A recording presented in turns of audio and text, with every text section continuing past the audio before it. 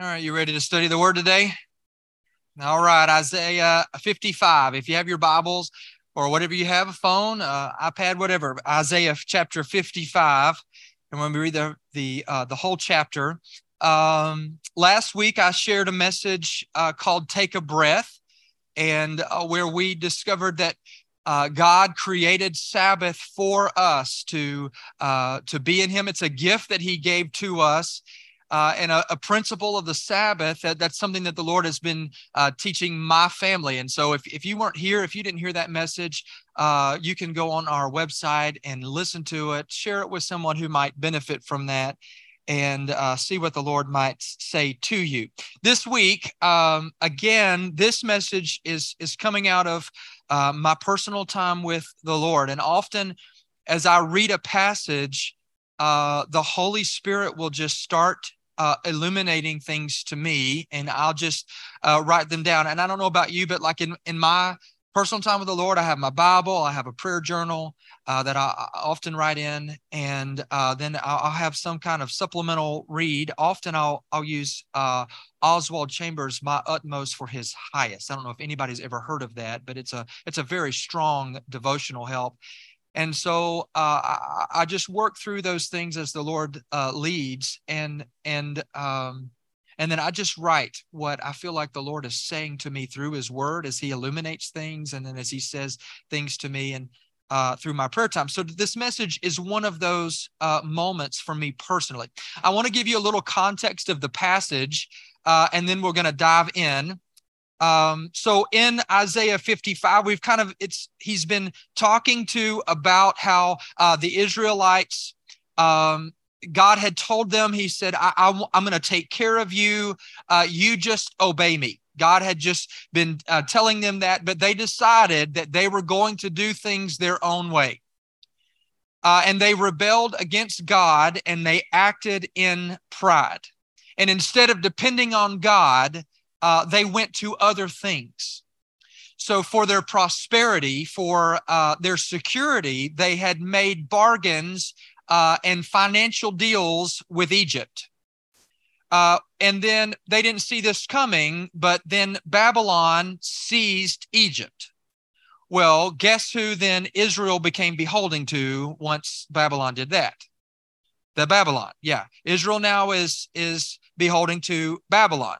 Well, Babylon came calling for their debt, and they imposed taxes. And for 3 years, Israel said, we're not paying them. We can't pay them. We're not paying them.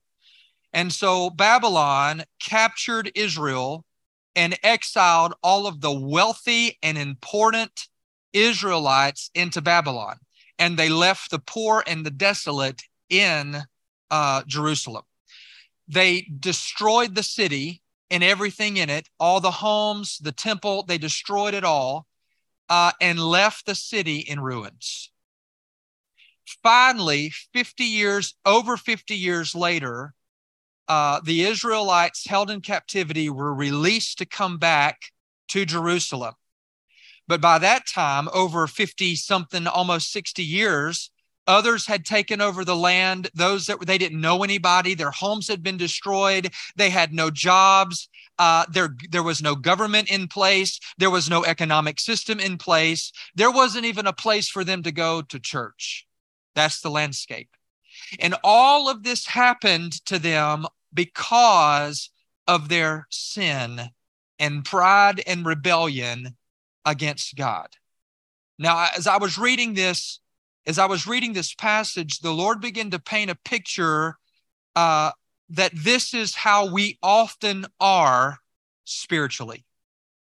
See, many of us can be in the same place right now that these Israelites were in then. Because of our sin and our rebellion and our pride against God, we've looked to other things, other people, other processes, other resources for our safety and security and our prosperity. And in doing so, see, what we've done is we've made ourselves vulnerable to the enemy.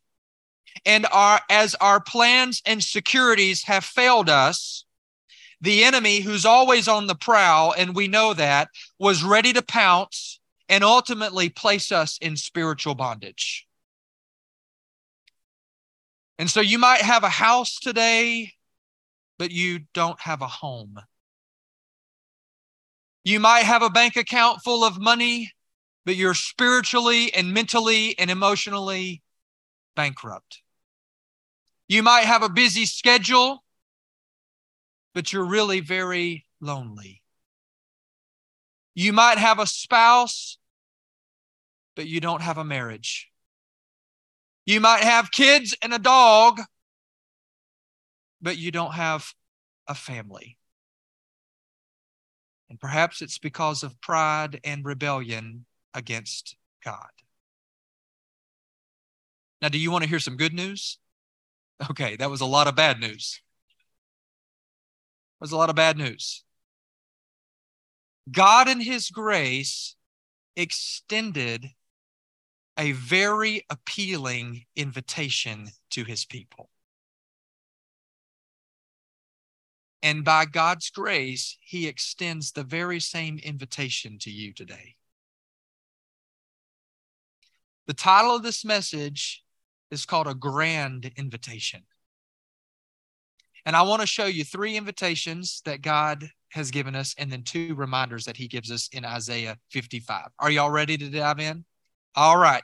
I'm going to ask you if you'll stand in the honor of reading of God's Word. And then we're going to pray and ask the Holy Spirit to illuminate the truth of this passage to us and for Him to have His way, and then we'll get reading, okay? So, Father, the context of this message now has been set, and it's a difficult one, and maybe one that in a hard way we've pictured ourselves in this place spiritually. So, Lord, wherever we are today,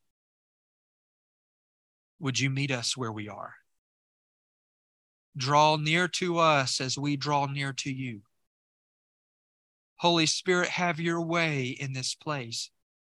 Have your way in this message. And Lord, I empty myself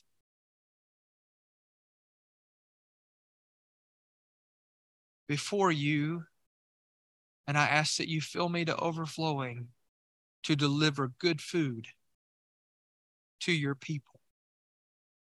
I cannot speak another word without you, so I'm asking you desperately to do what only you can do. Work in our lives. Thank you for your presence here that's already been so very strong. Hover over us, God. Remove any distractions. In Jesus' name, amen. All right, remain standing. Here we go. Chapter 55, starting in verse 1. Now listen carefully. Is anyone thirsty?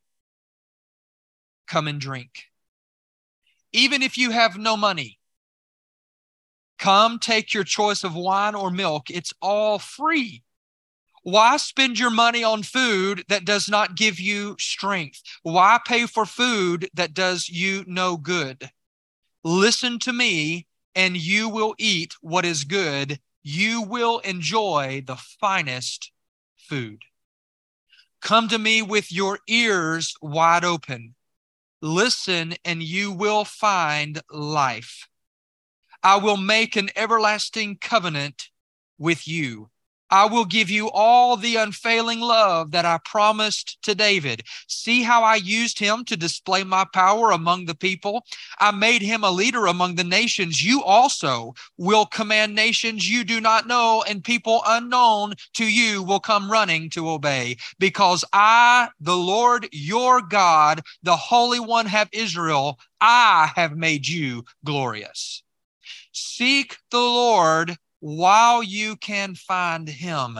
Call on him now while he is near. Let the wicked change their ways and banish the very thought of doing wrong. Let them turn to the Lord that he may have mercy on them. Yes, turn to our God, for he will forgive generously. My thoughts are nothing like your thoughts, says the Lord. And my ways are far beyond anything you could imagine. For just as the heavens are higher than the earth, So my ways are higher than your ways, and my thoughts higher than your thoughts. The rain and snow comes down from the heavens and stay on the ground to water the earth. They cause the grain to grow, producing seed for the farmer and bread for the hungry. It is the same with my word. I send it out, and it always produces fruit. It will accomplish all I want it to, and it will prosper everywhere that I send it. You will live in joy and peace. The mountains and hills will burst into song, and the trees of the fields will clap their hands. Where once there were thorns, cypress trees will grow. Where nettles grew, myrtles will sprout up. These events will bring great honor to the Lord's name, and they will be an everlasting sign of his power and love.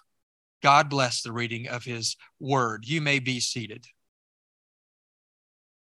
If you're taking notes, here is point number one of a grand invitation. Here's the first part of the invitation is to receive blessings. To receive blessings. I want you to look back at verses 1 and 2.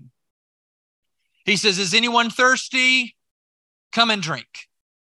Even if you have no money, come take your choice of wine or milk. It's all free. Why spend your money on food that does not give you strength? Why pay for food that does you no good? Listen to me, and you will eat what is good. You will enjoy the finest fruits. Now, he raises the question that stuck out to me. Are you thirsty? See, that's a significant question to me, because only if you're thirsty will you come to the water. If you're not thirsty for what the Lord can give you, it will be of no consequence to you what he just said. You won't come if you're not thirsty. See, the truth is, the invitation to receive the Lord's blessing, it's for anyone, but it is not for everyone. You follow me? It's for everyone, but it is not for anyone. Only those who are thirsty. God's invitation to his people then is the same invitation to you. Do you know how I know that? Because Jesus said the same thing in John 7:37. It says, if anyone thirsts, let him come to me, and what's the word? And drink. Yeah, you're going to have to wake up.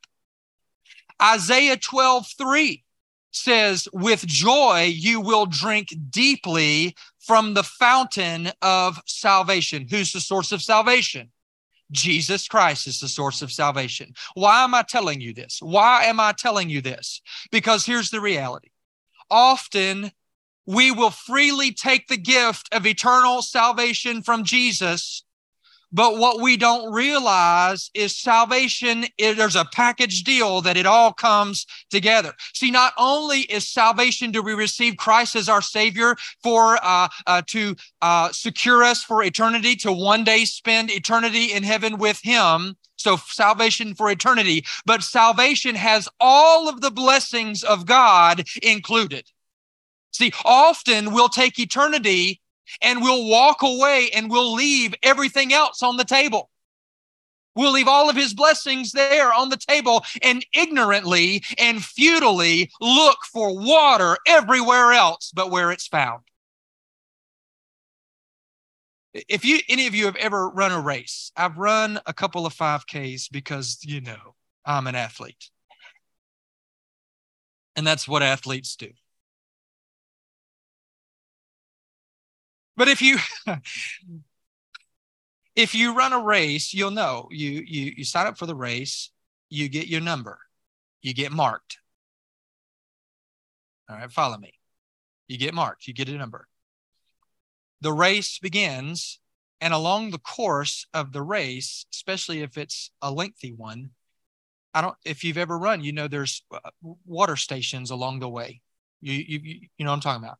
And you're running, and there's people there handing you water. It's like, here you want water, and you don't really stop. You just run by, you grab your water, you drink it, and you throw it, and then they pick up the tray, but you just keep going. All right. So suppose you do that, and you're running by a water station in the race. You're marked, you're running in the race. And they say, water right here, and you go, no, thanks. No, thanks, I'm good. I'm going to stop off at the store right around the corner and I'm going to get a Coke because a Coke will satisfy my thirst on this marathon. And the person handing out the water looks at you like you're crazy and says, why would you get a Coke? Why would you slow yourself down? Why would you detour from the race to stop and get a Coke when a Coke won't satisfy you? It will cost you money. And I've got water free for you. And that's really what your body needs. That's really what you need. See, that's what he's saying here in this passage. And he's saying, it's all free. The water that I give you, it's free. If you'll come, if you're thirsty, come drink. The water, the wine, the milk, the food, it's all free for you running the race. See, now this was an appealing conversation that Isaiah was having with these desolate Israelites. That's why I painted the picture I did. See, it was an incredible gesture to them, all that they had gone through over those nearly 60 years. In captivity. Now they've come back because God had chosen them already. They were marked. They had a number, but they had taken it for granted, the blessings of his covenant with them. They had taken it for granted. They had passed by the water. Instead, they chose their own way in their pride and it snagged them. And they spent years in bondage. Now God in his grace has now come to them when they're at the end of themselves. These people are at the end. They have nothing. And he says, hey, if you're thirsty, I've got water for you. If you're thirsty, I've got water for you. Do you sense in any way the grace and the love of God in this gesture? See, it's a grand invitation for them and for us. See, Jesus is saying the same thing to me and you. He wants to meet you right where you are. And see, the invitation is for everyone, but only those who are done with themselves, who are at the end, who have no other alternative, nowhere else to go, no plan B. Those are the ones who will take him up on his offer and come and drink. Those are the ones. So where are you? Where are you? Are you even thirsty enough to receive God's blessings? If you are, there's a second invitation that he gives here. Number two, not only does he say, receive my blessing, come and drink, but he says the invitation is to be supernaturally led. The invitation is to be supernaturally led. Now look at verse 3, Isaiah 55:3. He says, come to me with your ears wide open. Listen. Now he's talking about spiritual ears here. And you will find life. I will make an everlasting covenant with you, and I will give you all the unfailing love I promised to David. See how I use him to display my power among the peoples. I made him a leader among the nations. You also will command nations you do not know, and peoples unknown to you will come running to obey, because I, the Lord your God, the Holy One of Israel, have made you glorious. Now, there are two bandwidths. There's the flesh bandwidth and the spiritual bandwidth. Your ears are tuned to one or the other. See, God is saying, incline. In some translations, he says, incline your ears, or fine-tune your ears to the Spirit, and you'll hear something wonderful. You'll hear something wonderful. Now, when he says, listen and you'll find life, when he says that, he doesn't mean just hear what's being said. But this word listen in the original language, it means to listen intelligently with the implication to pay close attention and obey. That's what that word means. Have you ever been talking to a child and you need them to really pay attention to what you're saying? And so you say, come here, and you grab them by the face. Gently, you gently grab them by the face, and you get down on their level, and you say, I really need for you to hear. I need you to listen to what I'm about to say to you, because it's really, really important. I need you to hear me. See, what you're saying to them is, don't just hear my voice speaking. I need you to focus in and listen to what I'm saying to you. See, what you're asking for focus, you're asking for intentionality. That's what this passage is saying. If you're thirsty and you want to drink the blessings that I have to offer you, you must first come to me, ears wide open, spiritual ears wide open. You must be tuned in to my voice, and you need to focus on what is being said with the intention that you're going to follow the instructions that are being given to you. Now, here's the question. How do we tune our ears? How do we fine tune our ears? I'm going to answer that question for you. Now, he says, listen and you'll find life. Now, my mind goes to a couple of places when I heard that. First, in John 6:33, he says, the true bread of God is the one who comes down from heaven and gives life to the world. And they said, give us this bread every day. Give it to us every day. And Jesus replied, I am the bread of life. Whoever comes to me will never be hungry again. Whoever believes in me will never be thirsty. And then he says later in John 6:63, the Spirit alone gives eternal life. Okay, the Spirit alone. Human effort accomplishes nothing. And the very word I have spoken to you are spirit and life. Now, Jesus is, we know this, Jesus is the Word of God made flesh. You with me? Yes or no? Yes. Okay. The Word of God is heard and understood through the enablement of the Spirit of God. True? Okay. The tuning of the ears, the listening that gives life, comes through two ways. Two ways. Submission to the Holy Spirit of God, yielding and hearing his voice, and allowing him to illuminate the Word of God so that you can know how to live in obedience and relationship with the Lord. Submission to the Spirit of God, time in the Word of God. That's the way you tune your spiritual ears. Now, John 6:63 says, human effort accomplishes nothing. Now, he's talking about in the Spirit. In other words, I want you to hear me. We can get up every morning and read from the Bible. We can. And it is possible that nothing would accomplish, that it would accomplish nothing in our lives except maybe some knowledge. That is possible. Because it is only the Spirit of God who illuminates the Scripture and guides into the truth of it and makes it living water to drink. Did you know that? See, the Spirit of God is the thirst quencher.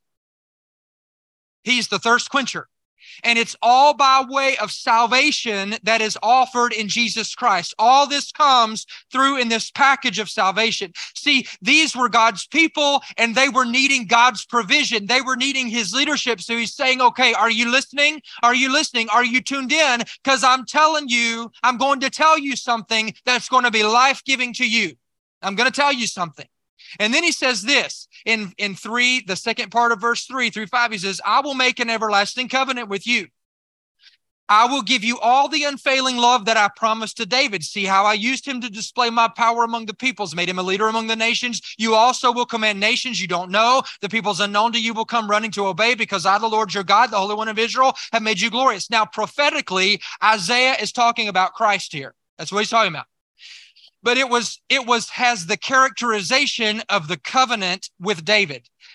See the Adamic covenant, the Abrahamic covenant, the Mosaic covenant, the Davidic covenant. These were all types and shadows of Christ's covenant that you and I are living under. You follow me with that? So all the covenants that were happening in the Old Testament, the way that God related to his people in the Old Testament scripture, they were all pointing to the person of Christ and where we are right now. Okay. So if you're in Christ, if you're saved, you're under an everlasting covenant with God. Through Christ, we will be blessed for a purpose and a blessing. What he's saying is, if you listen and obey, if you're listening and obey, you tune your ears, I will lead you. As David led the people of Israel, I will send Christ to lead you. That's what he's saying. Through him, I will forgive you. I will restore you. I will set you apart. You will be blessed. You will be free. You won't have to wander around, and you won't have to wonder about anything. The word, Jesus says, he would be a lamp to our feet and a light to our path. Supernatural leadership. As David was supernatural leadership for Israel, Christ is supernatural leadership for us. Here's the grand invitation, number 3. To be forgiven. To be forgiven. Now, verse 6 says this. Seek the Lord while you can find him. Call on him now while he is near. Let the wicked change their ways and banish the very thought of doing wrong. Let them turn to the Lord that he may have mercy on them. Yes, turn to our God, for he will forgive generously. Now, he says, seek the Lord while you can find him and call on him while he is near. And the question that popped to me is, well, what does that even mean? What does that mean? Does it mean that God will hide himself at some point? The answer to that question is no. God will never hide. He's the same yesterday, today, forever. And he wants to be in relationship with his people. We know that about his character. He's never hid himself from his people. But Isaiah is impressing here an urgency on God's people. God can be found right now. God can be found right now. Now is the time. Now is the time. Here's the truth. God never moves, but it's the Spirit of God who opens our spiritual eyes and our hearts to the things of God. If your heart is inclined at all to look for him, that's the goodness of God in your life.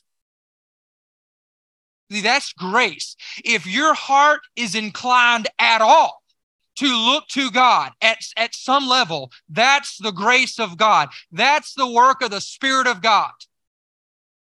Scripture says in Romans 2:4, he says, or do you have no regard for the wealth of his kindness and tolerance for patience in withholding his wrath? Are you actually unaware or ignorant of the fact that God's kindness, look at this, God's kindness leads you to repentance? That is to change your inner self, your old way of thinking, seek his purposes for your life. Now, when the Spirit of God moves on a person's life, and when they come to salvation or to a deeper walk with him, when the Spirit of God comes to you and says, taste and see that the Lord is good, or come and drink, when he does that, when an invitation from the Spirit is given to us and you do not accept the invitation, we grieve the Spirit of God. The Spirit of God is grieved. And when we grieve the Spirit of God, our hearts harden to the things of God. So instead of being soft, moldable clay in the potter's hands, when we stiff arm, then that clay starts to dry out just a little bit. See, when it's untouched by the potter, you see what I'm saying? It begins to dry out just a little bit. And then if we continue to stiff arm and he's not molding us, we're not allowing him to do that, it gets a little harder, and then a little harder, and then a little harder, and then a little harder. God's invitation never goes away. But after years of turning down the invitation, you likely won't even pay attention to it much anymore.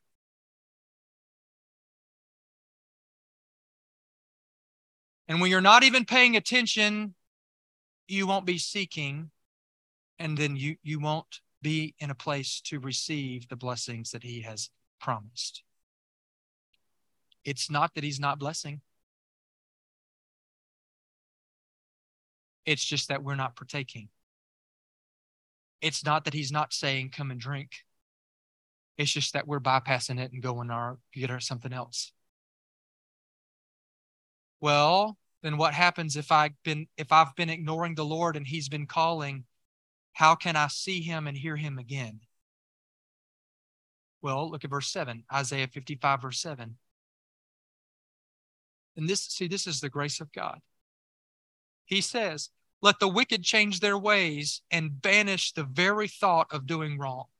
And let them turn to the Lord that he may have mercy on them. Yes, turn to our God, for he will forgive generously. Now, let me ask you this. Who is the wicked? All of us. Anyone who has ever rebelled against God. Who has rebelled against God? All of us.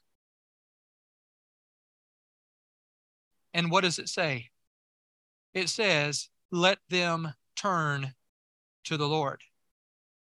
Now, does that word turn mean anything to you out of Scripture? What does the word turn mean? What does that mean? It means repent. That's exactly what it means.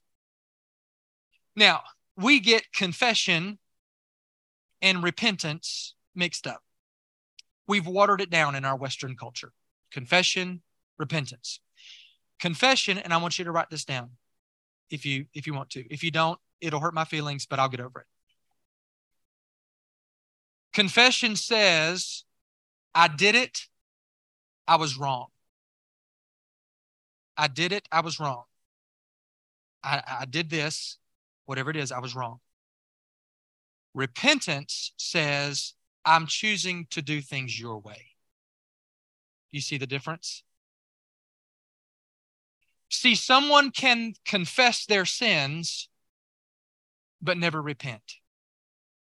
You can say, I did this, I was wrong, but never turn and say, I'm going to do things your way.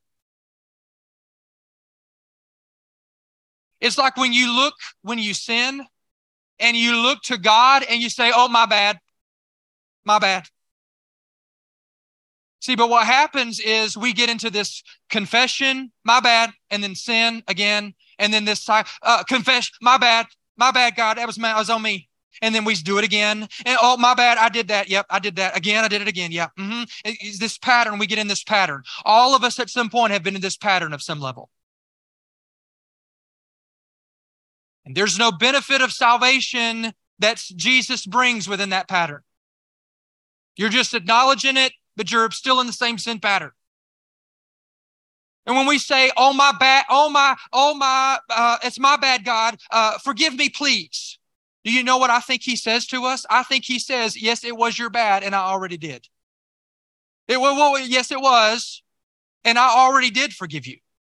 See? And when we do that over and over and over again, just like Israel did that over and over again, and we find ourselves after a while in captivity, just like Israel, just like God's people, wandering around and lost as a bat. And God is saying to you, here's the grace. He's saying, are you thirsty? If you're tired of that lifestyle, my bad. I did it again. My bad. I did it again. My bad. I did it again. If you're tired of that lifestyle, if you're truly tired, the invitation is for repentance. That's the invitation.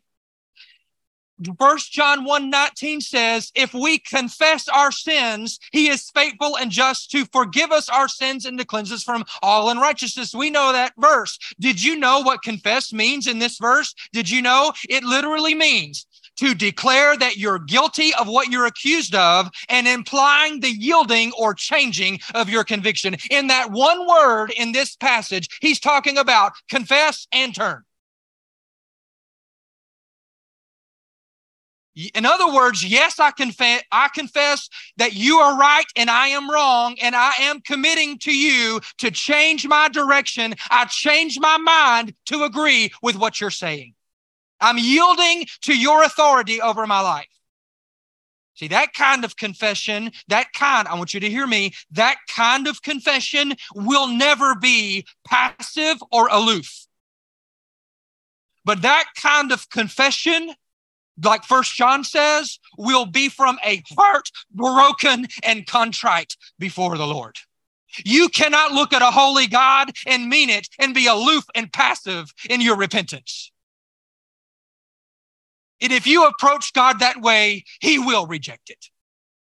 Do you know why? Because He says, it is a broken and contrite heart that I accept. And I'm begging you today, seek the Lord while He may be found. If the Spirit of God is working and dealing with you, if that window is open, do not harden your heart to Him. Accept His invitation for forgiveness for your sins against Him. Now, those are the invitations. Here's the reminders. He has a reminder within these invitations. He's like, so if you accept my invitation, if you're going to come to my party, if you're going to come, here's number 4. He's saying, I have a different way of thinking. Just know if you're going to come to my party, I got a different way of thinking than you do. Okay. Now, verse 8 and 9 says, my thoughts are nothing like your thoughts. Oh, I love this part of the chapter. I love it. I mean, this is, And my ways are far beyond anything you can imagine. For just as high as the heavens are than the earth, so my ways are higher than your ways and my thoughts higher than your thoughts. See, we get into a lot of trouble when we think that God should respond and act like we think He should. See, because here's the deal. Because we're made in the image of God, we can relate to God's thoughts at some level, but we cannot think the way He thinks. We can't know what He knows. And God is saying to His people, I don't think the way you think. No, I don't think. And I don't act the way you act. See, God does things His way, whether we like it or not. Let me remind you, He is the creator. We are the created. And if you have a problem with God's order in His word and the truth of His word, you have a problem with God. You have a problem with God being God. It's a belief problem. See, that's what the world has. Now, by glorious means in Jesus Christ, you enter Jesus Christ through the power of the Holy Spirit, His Spirit working, our thoughts can be transformed to be more like God's thoughts. You following me? Through Jesus, our thoughts can be transformed to be more like God's thoughts. Here are just a few verses that back that up. Romans 12:2 says, do not be conformed to this world, but be transformed by the renewing of your mind, that by testing you may discern what is the will of God, what is good and acceptable and perfect. 2 Corinthians 3:18 says, and we all with unveiled face, meaning that the veil has been lifted, beholding the glory of the Lord, are being transformed, meaning we're turning into the same image from one degree of glory to another. So we're puddle jumping from glory to glory. As we experience the glory of God and we gain strength by faith, we gain strength, we puddle jump to the next, and then we get to experience the glory of God here, and we grow in glory and the grace of God, and then we grow and we get to jump into a more of God's grace and understanding of who He is. And little by little, our eyes are open to who He is. That's the work of sanctification. That's what He takes us through from the moment we say yes to Him until one day we see Him face to face. But He's telling us, I think differently than you do. It is not to discourage us from seeking Him in any way, but it's to keep us humble as we seek Him. See, when you're coming to the Lord and you seek Him with all your heart, you will find that He requires things that you might not understand. There's some things He requires for my life that I haven't always agreed with, but He's required for me. if we remember that his ways are higher than our ways and his thoughts are higher than our thoughts, and we yield to his ways, here's the deal, you will be blessed for that. You will be blessed. So that's the reminder. That's the reminder. The fifth reminder and the final reminder in this passage. He's saying, if you're going to come to my party, remember, I don't think like you do. Okay? If you're going to come and drink, if you're going to come and eat, I don't think like you think. But the other thing is you're going to have to let my word operate in your life. If you're going to come to my party, you're going to have to let the word operate. I'm telling you, this is a jam-packed invitation. It's jam-packed. Look at verse 10, Isaiah 55:10. It says, the rain and snow come down from the heavens and stay on the ground to water the earth. They cause the grain to grow, producing seed for the farmer and bread for the hungry. Look at this, verse 11. It is the same with my word. I send it out, and it always produces fruit. It will accomplish all I want it to, and it will prosper everywhere I send it. You know what that means? This means that God is not just talk. When God talks, he accomplishes his intended purpose. The word of God has power. Yes or no? Yes. That's why when the word of God is proclaimed through the power and anointing of the Spirit of God, put those two together, supernatural things can happen. See, God uses his word to create and to transform things. That's the way he's always used his word. Always, always, always. God just doesn't speak to hear himself talk.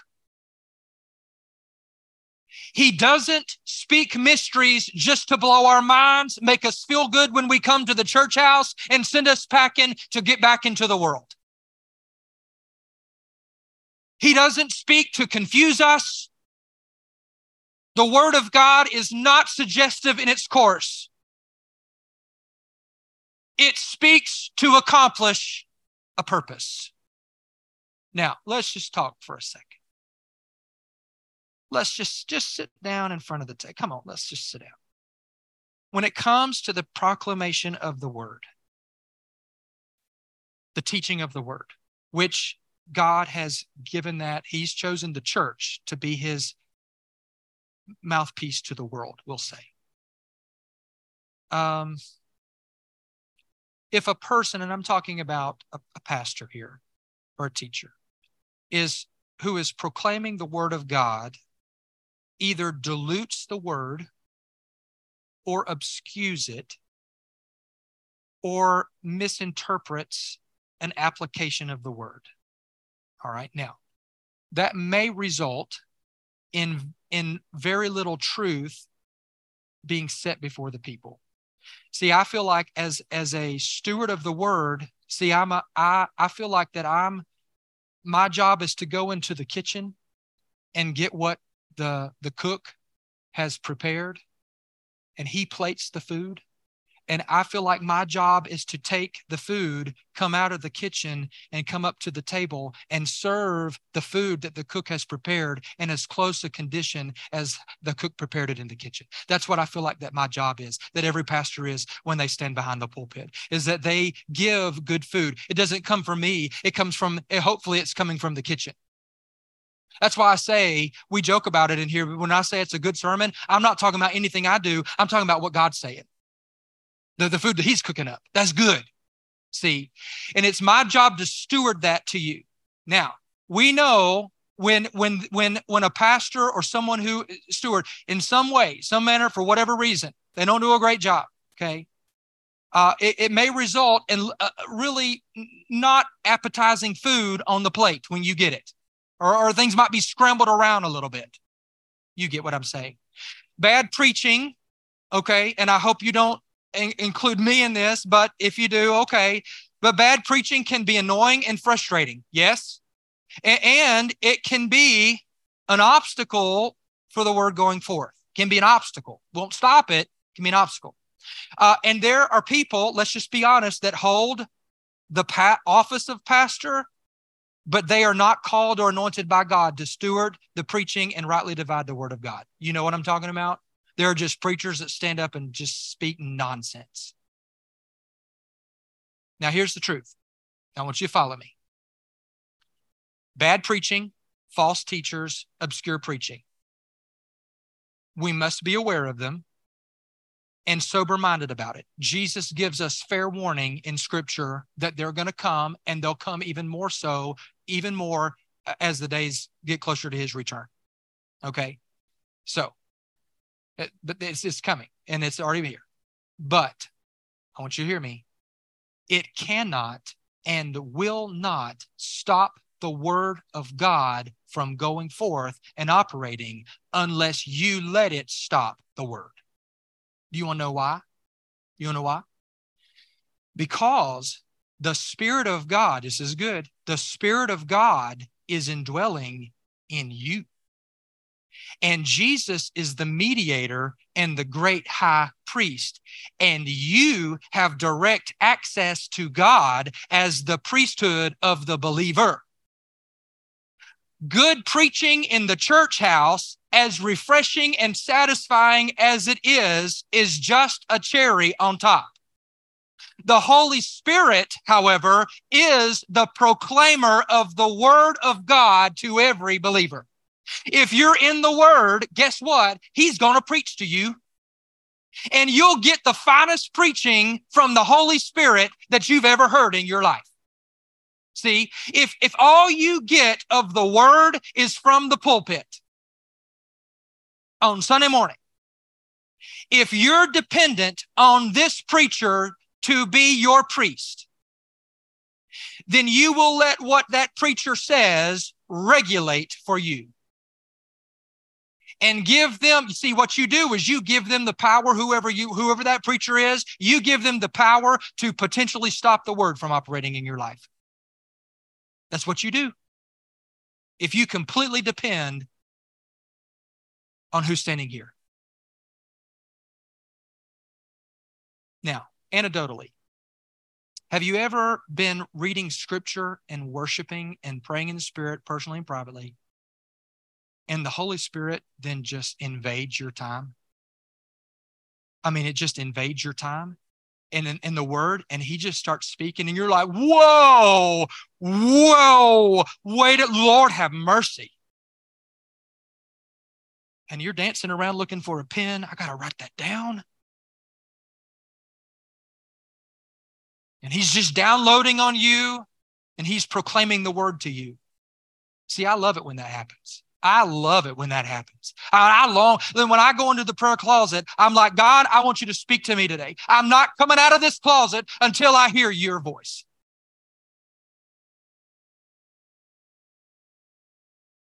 Because not only does it bless me personally, but I usually get a good sermon out of it.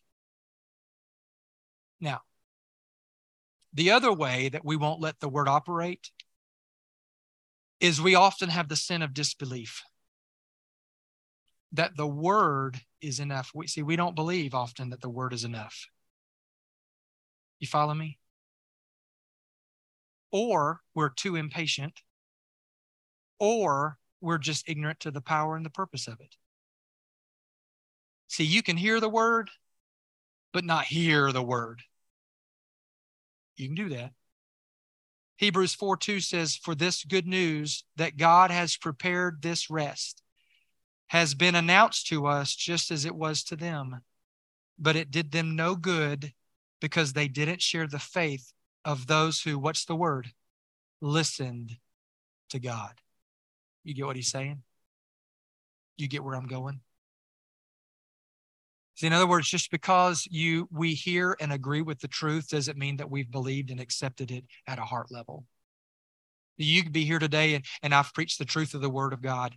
I mean, scripture after scripture after scripture after scripture after scripture to you today. And you could be here and you could have heard every word of it. But if you've not believed at a heart level, if the Holy Spirit hadn't gotten right in your face with it, it's possible you could hear every word that's spoken and leave here and unchanged. See, when the word is doing its work in the life of a believer, you will see transformation. You will see transformation. See, you'll go from drinking the milk, the basics of understanding, you'll go from that, you will, to chewing on the meat, meaning going deeper into the recesses. Deep calls into deep, by the way. The deeper you go, the deeper he calls you. The deeper you desire to go with him, guess what? The invitation, he keeps backing up. He says, you want more? Come on, more. Come on, come on, come on, come on, come on. Deep calls to deep. And then, see, what happens is, I'm going to tell you, I'm going to give you a litmus test for you. Instead of being in that place where you're constantly needing to be fed, I need to be fed, I need to be encouraged today, I ain't going to make it. See, and see, what happens is, instead of being in a place where you're just constantly receiving, you're going to be maturing and developing in your gifts, and you'll use your gifts to help train and teach others. See, there becomes a inflection point at some point. There becomes a time in a baby's life when they're getting the nutrients, they're resting, they're getting everything that they need, they're drinking the milk, they're getting everything that they need to grow. But there's a point where they grow into a place, then they start to crawl. And then they start to pull themselves up. And then they start to eat solid foods. And then they start to walk. And then they start to talk. And then they start to become independent. And they start on their journey. It's the same way with us spiritually. It's the same way. That's what the Spirit of God does. That's what the Word of God does when we let it work in our lives. It will transform you. It will transform you. He loves us too much to keep us where we are. But not only that, I'm going to tell you what else the Word of God is. The Word of God is a world-class surgeon. Hebrews 4:12 says, for the word of God is living. And that means it's vital, it's powerful in itself. And active means it's effective in its purpose. And it's sharper than any two-edged sword. And I underline that. And piercing even to dividing the soul and spirit, both joints and marrow, and quick to discern the thoughts and intents of the heart. He's talking about the word of God. The word for sword here, if you look it up, is a knife or an instrument for exact cutting. Now, what do we call a knife intended for exact cutting in the hands of a physician? A scalpel. Who's the great physician? Jesus is. See, a physician takes skillful care to find what is wrong and cut it out or fix it, and then put everything back together. That's the work of the Word of God. And according to Hebrews, it's powerful and effective in its work. And if we let it do its work, we will receive the blessing. Isaiah 55:12, and I'm done. You will live in joy and peace. The mountains and hills will burst into song, and the trees of the fields will clap their hands. Where there once were thorns, look at this. Where there once were thorns, think about your life. Think about it. Where there once were thorns, cypress trees will grow. You get what he's saying there? Has anybody ever lived in a world of thorns? Yeah. Where there once were thorns. Now, I want you to think over your life. I want you to think about the pain, the dry spells, those desolate places. He says, I'll take those moments and I'm going to produce a life-giving tree that produces fruit. He said, where nettles grew, myrtles will sprout up. These events will bring great honor to the Lord's name. They're for his glory. They will be an everlasting sign of his power and love. See, God is extending a great invitation to his people. Do you see that in this passage? See, are you thirsty? Are you thirsty?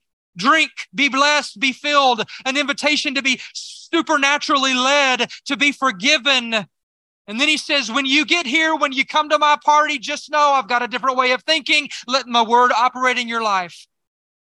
And when his people turn to him and listen to him and let the word work in their lives, joy and peace and growth, maturity, fruit will be what we always experience in him.